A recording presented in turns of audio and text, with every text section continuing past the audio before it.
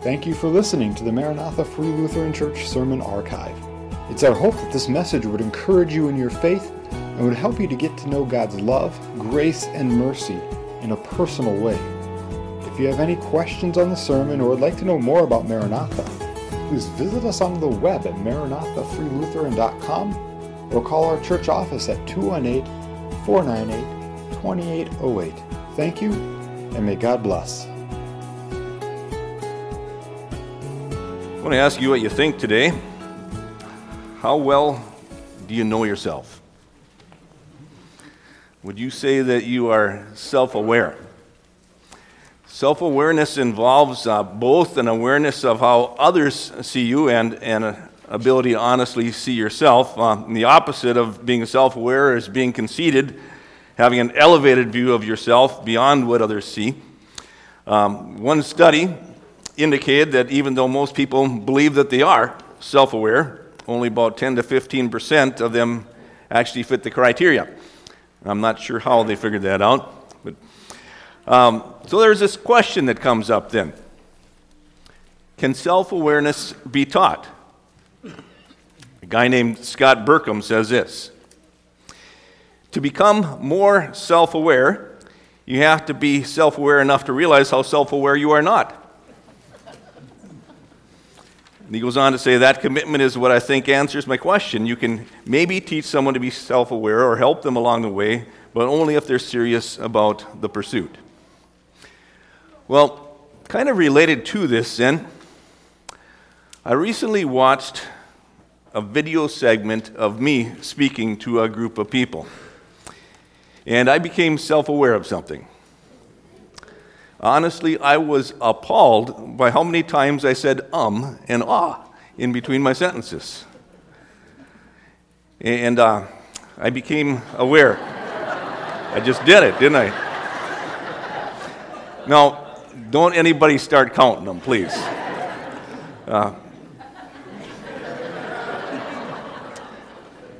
You know what happens when you get nervous? You say it all the more.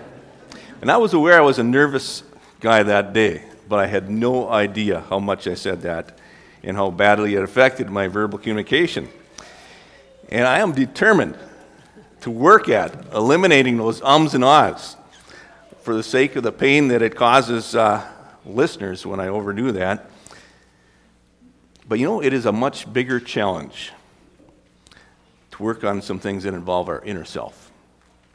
The ums and ahs, you know, they are undeniable when you get a video on there, and you can't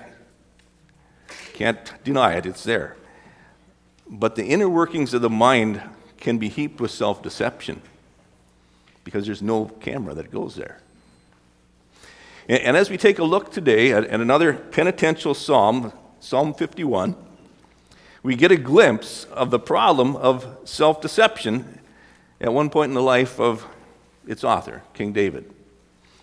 And David became self-aware only when Nathan the prophet confronted him about something. And so I invite you to look with me at this. And I'd like you to, instead of studying your Bibles today, if you would take out your hymnal, and in the front of it, on page 125, there is a responsive reading, and I'd like us to read this together. So in the front there, 125, before you get to the hymns. Would you stand in reverence to God's word as we read today?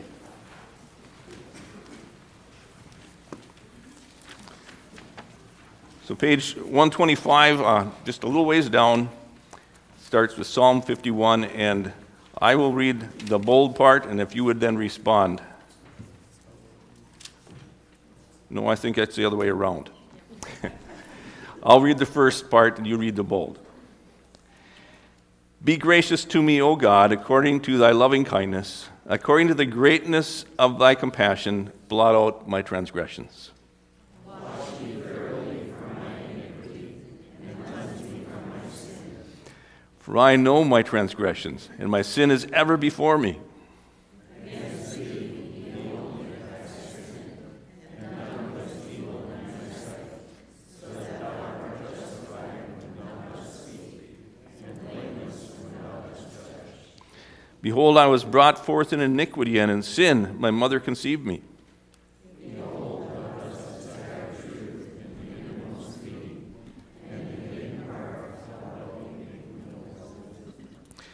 Purify me with hyssop, and I shall be clean. Wash me, and I shall be whiter than snow.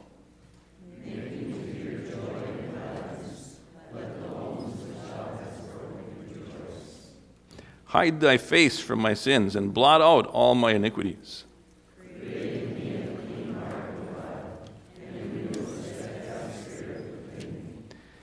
Do not cast me away from thy presence, and do not take thy Holy Spirit from me.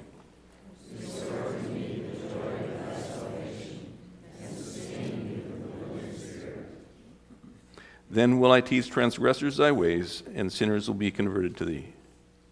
Deliver me from the wickedness, thou God of my salvation, that my tongue will joyfully sing thy righteousness. O Lord, open my lips, that my mouth may declare thy praise.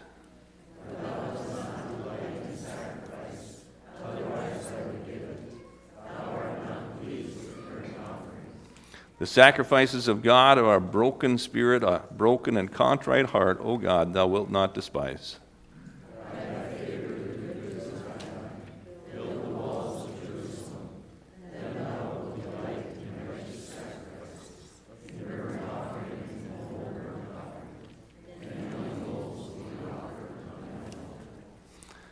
Let us pray.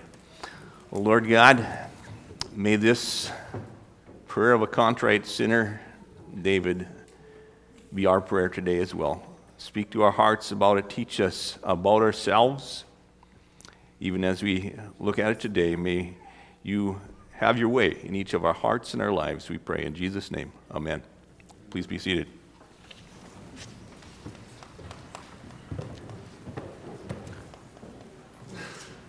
I think that many of you know the background behind this psalm. David was king of Israel. He was appointed by God to be king while he was yet a boy. Anointed king because God looked not at the outward appearance, but he looked at the heart, and he saw a man after God's own heart. And under King David, the nation of Israel greatly expanded, and David often led his nation's armies in battles against the Philistines and other various nations that surrounded them. But one evening, David was not out there with the army. Instead, he was at home at his palace. And from its rooftop, he had a great view of the city, including of his neighbors.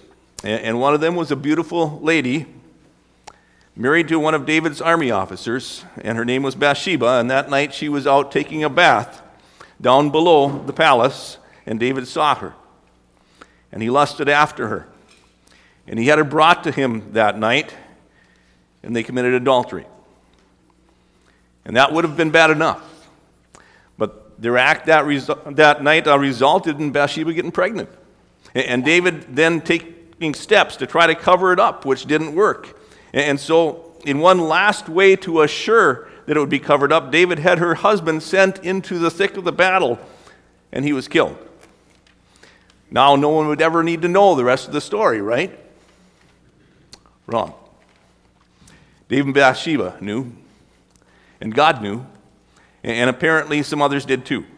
And after a time of David living in self-deception concerning what he had done and being quite miserable in it, Nathan the prophet came to him with this story, a story of a rich man who had lots of flocks and herds, but who had taken the one and only little ewe lamb of a poor neighbor family and had it butchered for a meal for himself and the company that came that day.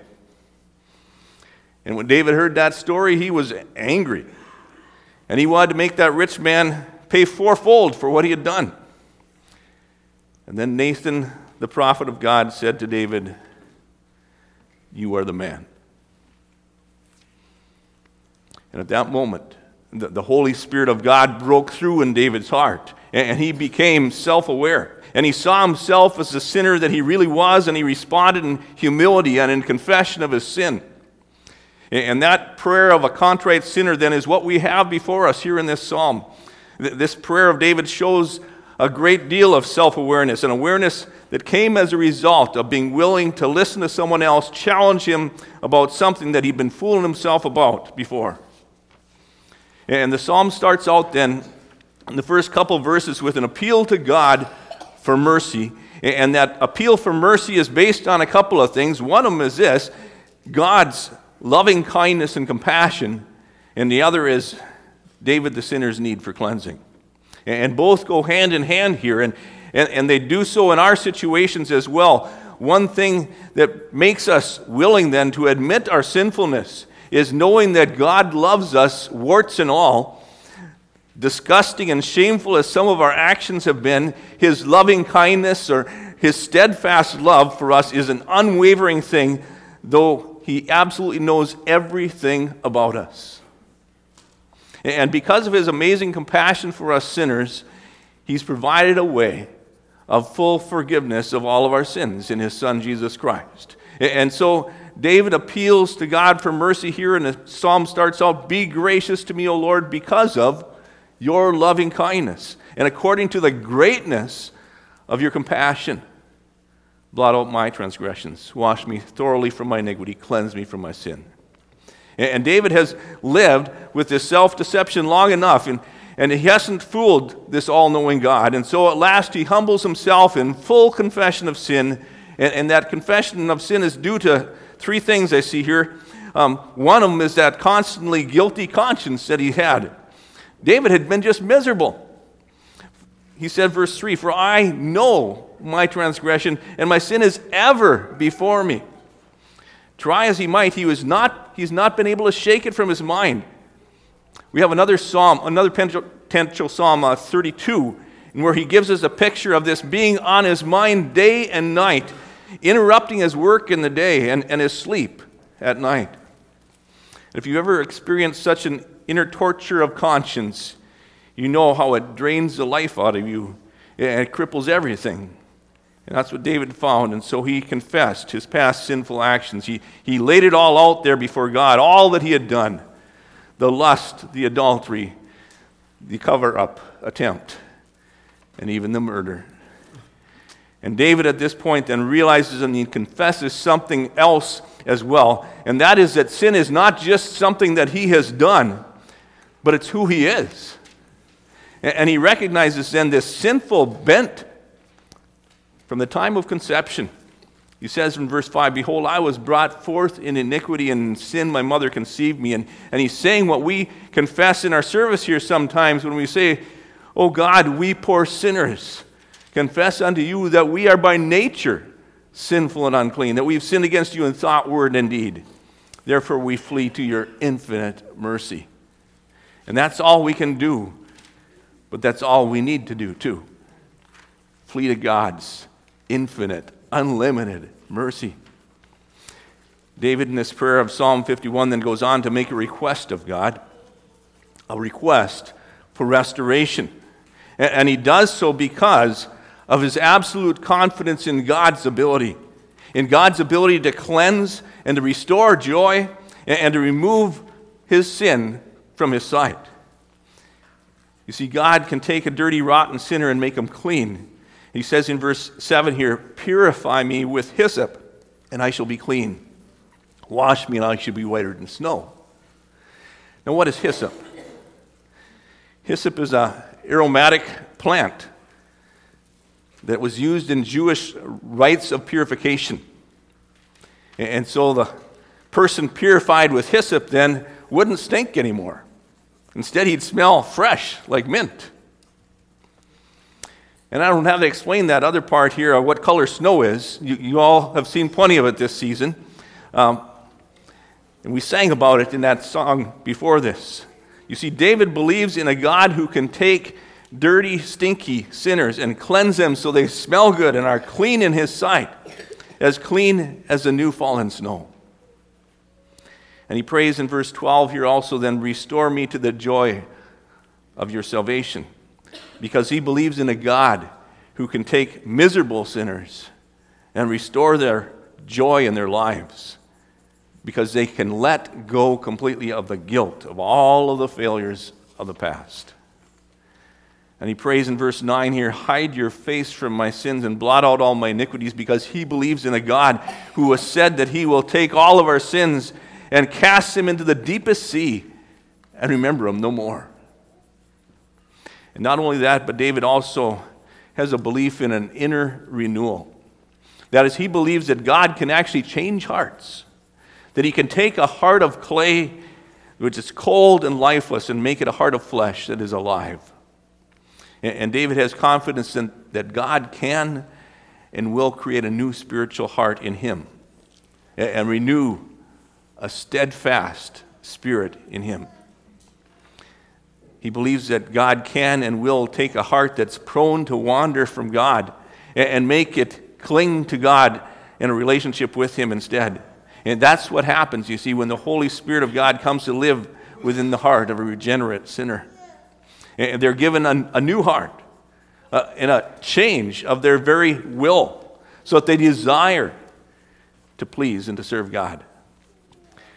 And David believes that God can cause a change of the will through the indwelling Holy Spirit. Verse 10, he says, "Create in me a clean heart, O God, renew a steadfast spirit within me.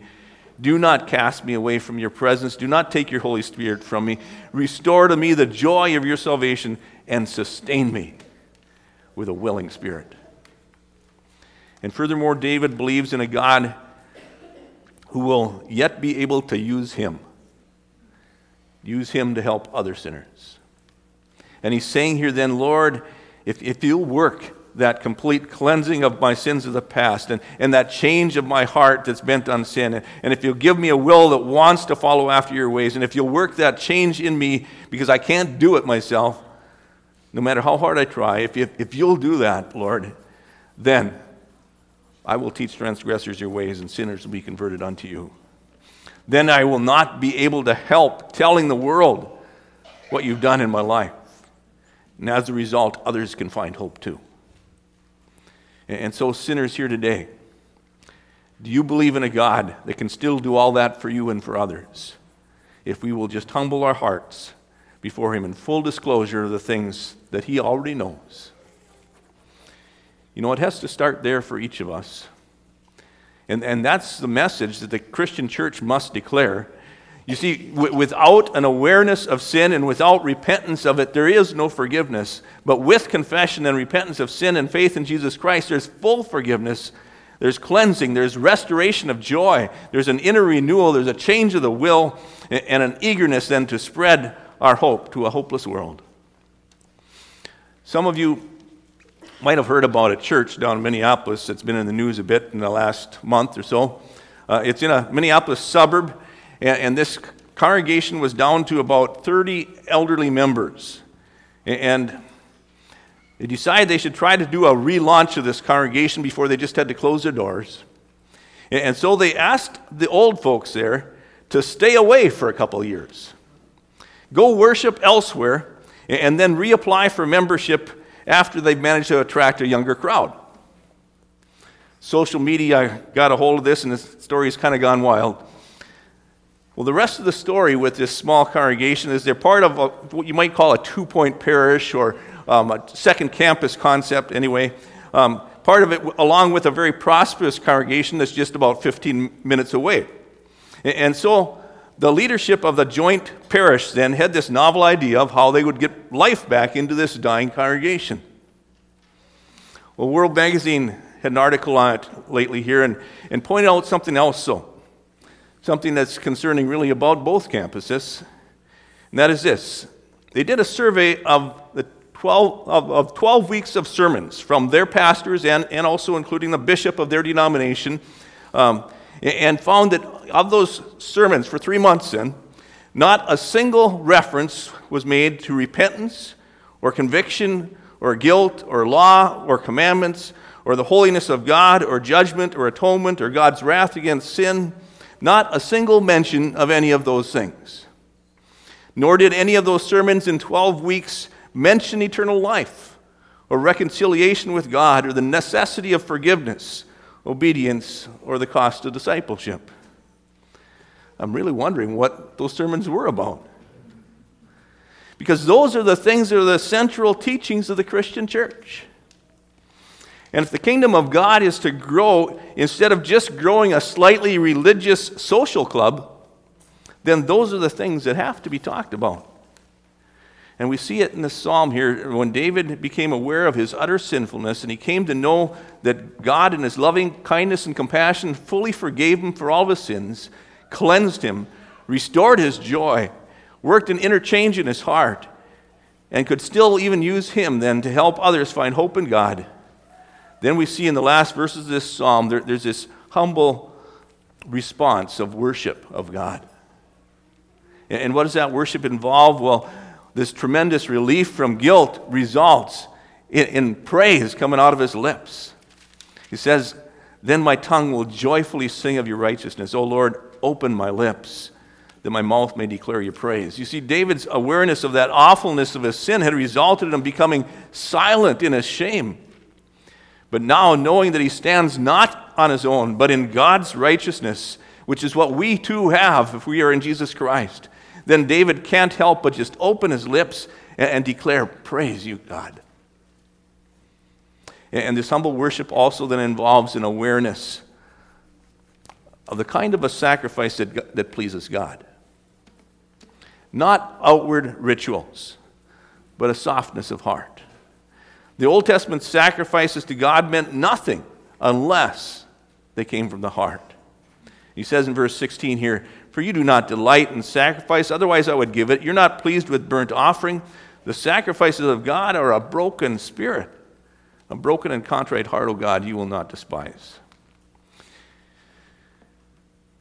That means then, God's not impressed with any of our church attendance or even our service in a church. He's not impressed with what we wear or what we look like when we come up for communion. He's looking in our hearts. And he's looking for humble hearts, self-aware of their sinfulness and their need for cleansing. Looking for hearts that believe in him and his steadfast love and his forgiveness that's made available to all of us who will trust in Jesus Christ. And as we prepare our hearts today to receive communion, I want to just go right to that exhortation as the end of my message here. And I remind you that you need not be a member of Maranatha to partake of communion here. We ask that you search your heart. You ask the Lord to search your heart. And if you find yourself in right relationship with Jesus, that you feel free to come to the Lord's table. We have this word of exhortation, dear friends in Christ, in order that you would receive this holy sacrament in a worthy manner, you should carefully consider what you must now believe and do. From the words of Christ, "This is my body which is given for you, this is my blood which is shed for you for forgiveness of sin," you should believe that Jesus Christ is present with his body and blood as the words declare. And from Christ's words for forgiveness of sins, you should also believe that Jesus gives to you his body and blood to strengthen your assurance that your sins are forgiven. And finally, you should do as Christ commands you when he says, "Take, eat, drink of it, all of you. This do in remembrance of me." If you believe these words of Christ and do as he therein has commanded, then you properly examine yourselves and may eat Christ's body and drink his blood in a worthy manner. And you should also unite in giving thanks to Almighty God, the Father of our Lord Jesus Christ, for so great a gift. And love one another with a pure heart, and thus with the whole Christian church have comfort and joy in Christ our Lord. To this end, may God the Father give you his grace through our Lord Jesus Christ. As we prepare our hearts for communion today, our confession of sin is found in your ambassador hymnal. It's a hymn that comes right out of Psalm 51. "Create in me a clean heart." It's number 392 in your ambassador hymnal. I invite you to take that out. And before we sing that, I'm going to just close in a prayer that is kind of summarizing what David said in this psalm. And may this prayer, as I pray it personally, be your prayer as well. And then follow with "Create in me a clean heart" as we sing together. Let us pray. O loving and compassionate God, I am a wretched sinner calling out to you for help and confessing that my conscience is weighed down by the guilt of some things I have done, and also that the very core of my being I'm bent toward sin. And I know that you can completely cleanse me of my sin and restore my relationship with you, my Creator, and remove my sin from your sight and bring back joy into my heart. And you can also change my heart and my will and fill me with your Holy Spirit. And Lord, as I know you can and will do that, my heart overflows in thanks and praise. And I long to serve you any way I can and to be used of you to yet help other sinners know their Savior.